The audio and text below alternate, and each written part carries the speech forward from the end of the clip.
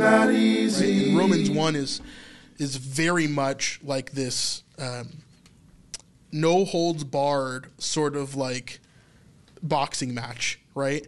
Having this understanding of what is actually going on when you're encountering God and when you choose to follow God.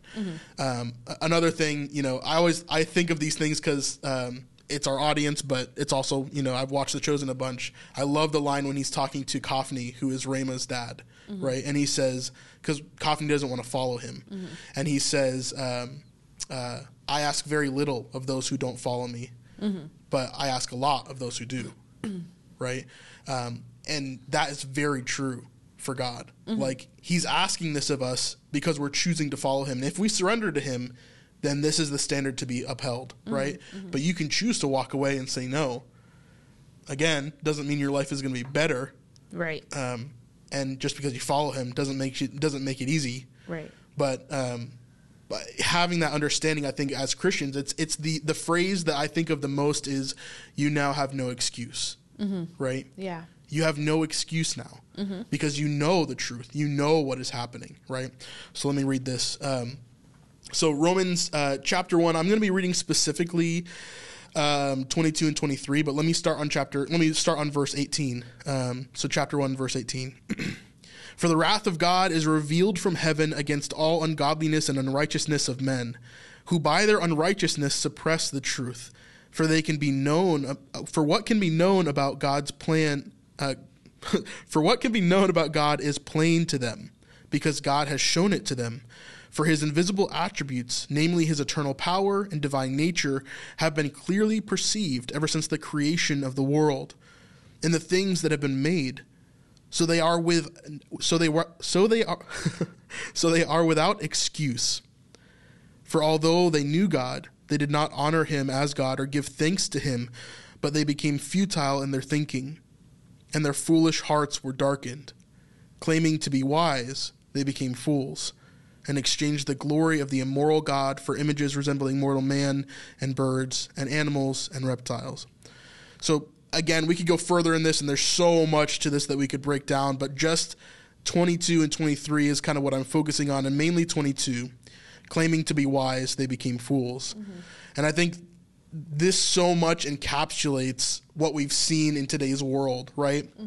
Like you talk about all the time the movie Idiocracy, right? And I've actually never seen that movie, but I understand the premise of like the world is just like becoming so intelligent and so wise in their own thinking in their own ways that everybody becomes an idiot basically. Yeah. And the world is just like doing what it wants to do. And it reminds me a lot of like the Book of Judges, right? Where everybody is doing what's right in their own eyes. And here, like it's very clearly labeling exactly how people do that and what the consequences are of people that do that, right? And we didn't really get into that yet, but this verse, claiming to be wise, they became fools.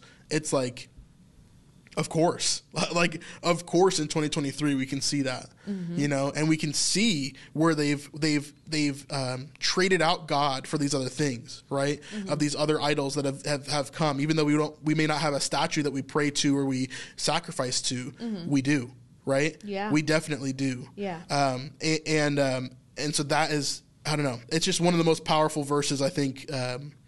But again, going back to that one line, he says. First, what they know about God is plain to them, and they have no, and they can see it through everything that's made.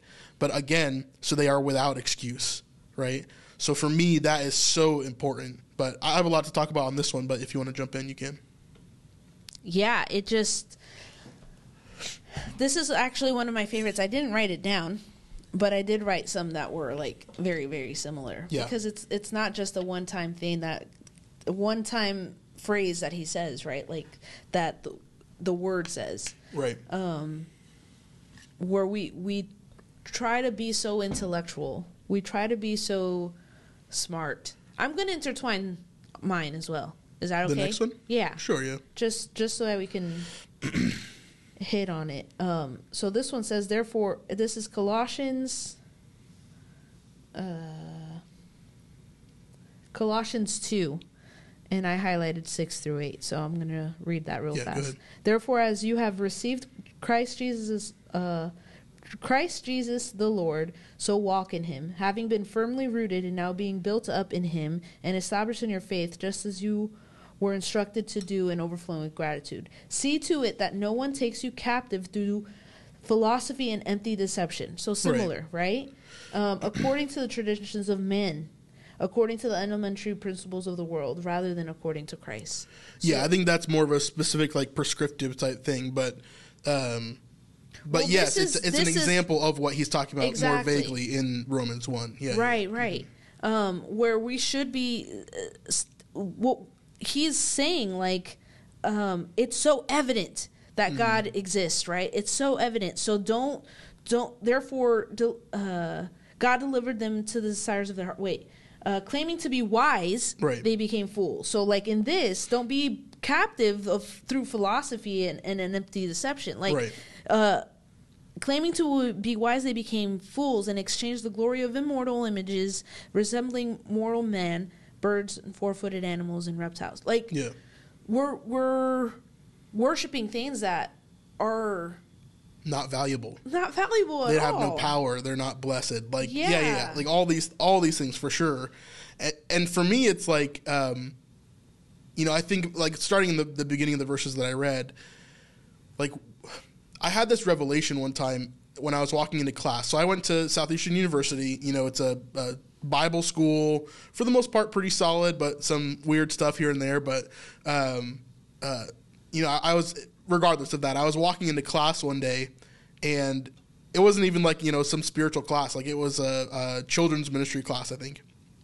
And so I walk into class, and if you can imagine, you walk into class, and there's these tables that are kind of like in rows, just all the way back, and there's a center aisle that you can walk down, and you can find a seat at any of these tables, right? It's a pretty small classroom, maybe like, I don't know, it's just not very big. But I walk in, and on the very first table to the right, as I'm passing it, I see paper, right? And it's folded into the shape of like 3D stars, right? So someone has made these like origami like paper, like puffy stars. That's what they look like. And I was like, oh, that's cool. And then immediately it hits me, like God speaks to me in certain ways, and a lot of times it's through these ideas that I have or these thoughts that I have, like just quickly, like God will be like, I need you to look at that. I need you to pay attention, right? And so for me, like, instantly it hits me, and I'm like, that was made, and I didn't have to think about it. I didn't have to guess, right? I didn't have to like convince myself that this was created. And then I thought about everything that we see in the world and how much more intricate everything else is, right? I know that this light bulb is made by man because I can see that it's made by man. Creation has a creator. It has an identity of man that's on it, right? I can see the lettering that's on it. I can see the design of the bulb itself, right? And everything has that, right? My skin, my eyes, my nose, my mouth, my taste, my smell, like the animals that I see, the dog that I have, like all of it is very intricately woven, and I can see that it has to have a creator. Right. There's no doubt in my mind, right? Nothing just orders itself like this. Right. That's not how the world works, right? Right. But these things are ordered very specifically in the way that they are to work and function in the way that they are. It's not just happenstance. Right. And so for me, like, that is what Romans 1 is talking about. They have no excuse. Because why? Because they can see it all around them. The people have known that God has existed since the dawn of time because the evidence is everywhere. Right? Yeah. And then even further than that, God went even further than that for me. So like for me, the reason why I love Israel so much is because of the evidence. Yeah. Right? Yeah. And so I get lost in this, like, I was just watching a video of this carving from the 2nd century, like right in between second and second and third century, right? So only about 100 years after Christ, right? And churches at this point are being heavily persecuted by Rome, so they're literally having to have church underground, right? Like underneath the ground in caves in different areas, right? There's an inscription in one of these caves, starts with a cross, right? Like a crucifix, a cross, and then after that is the name Jesus, and then after that is the word present, and so the translation is Jesus is present, okay? And then at the bottom of it has another crucifix that came later because someone else found this later on. Like it's still an ancient one, but later on. Yeah. And so it shows that the church was meeting in these caves. Yeah. Not only that, but this is archaeological proof that Jesus was existent, right? Yeah, and that he actually was a person in history and everything else. So for me, like, that kind of proof is like God went above and beyond. He did not have to give us that. He did not have to give us the temple and everything else that we see in Israel. Right. And yet he still did. Right. You know? Yeah. And so for me, like, because that's for people like me who are like logical thinkers and we're like trying to figure all this stuff out. And it's like, I want to know as much as I can, not necessarily in the scholarly sense, Right. But I want to feel and touch and taste and see and know that my God is real. Yeah. And I have, you know, yeah. and I see that proof over and over and over again. You know, I think of things like, this may put me in hot water, but I think of things like the Book of Mormon. And it's like there is zero, not even one iota of proof for the Book of Mormon. Yeah. And it's like, man, that hurts my heart so much. Yeah. Not that it's not true. Like because there's no proof, I can fully move it away. Yeah. You know? But it hurts my heart because I know so many people that are following this ideology. And I wonder how much they know. And I wonder how much they've looked into it or how much of it is a tradition for them. Right. You know? Yeah. And it's like, man, that hurts my heart because truth is so important. Yeah. And it's so evident. And it's like, man, like,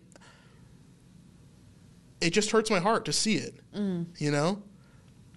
And all of that is claiming to be wise, they became fools. Yeah. Even in Joseph Smith. Right. Even in these other things, right? Like, claiming to be wise, they became fools. Claiming that they knew the truth, they created a fabrication, right?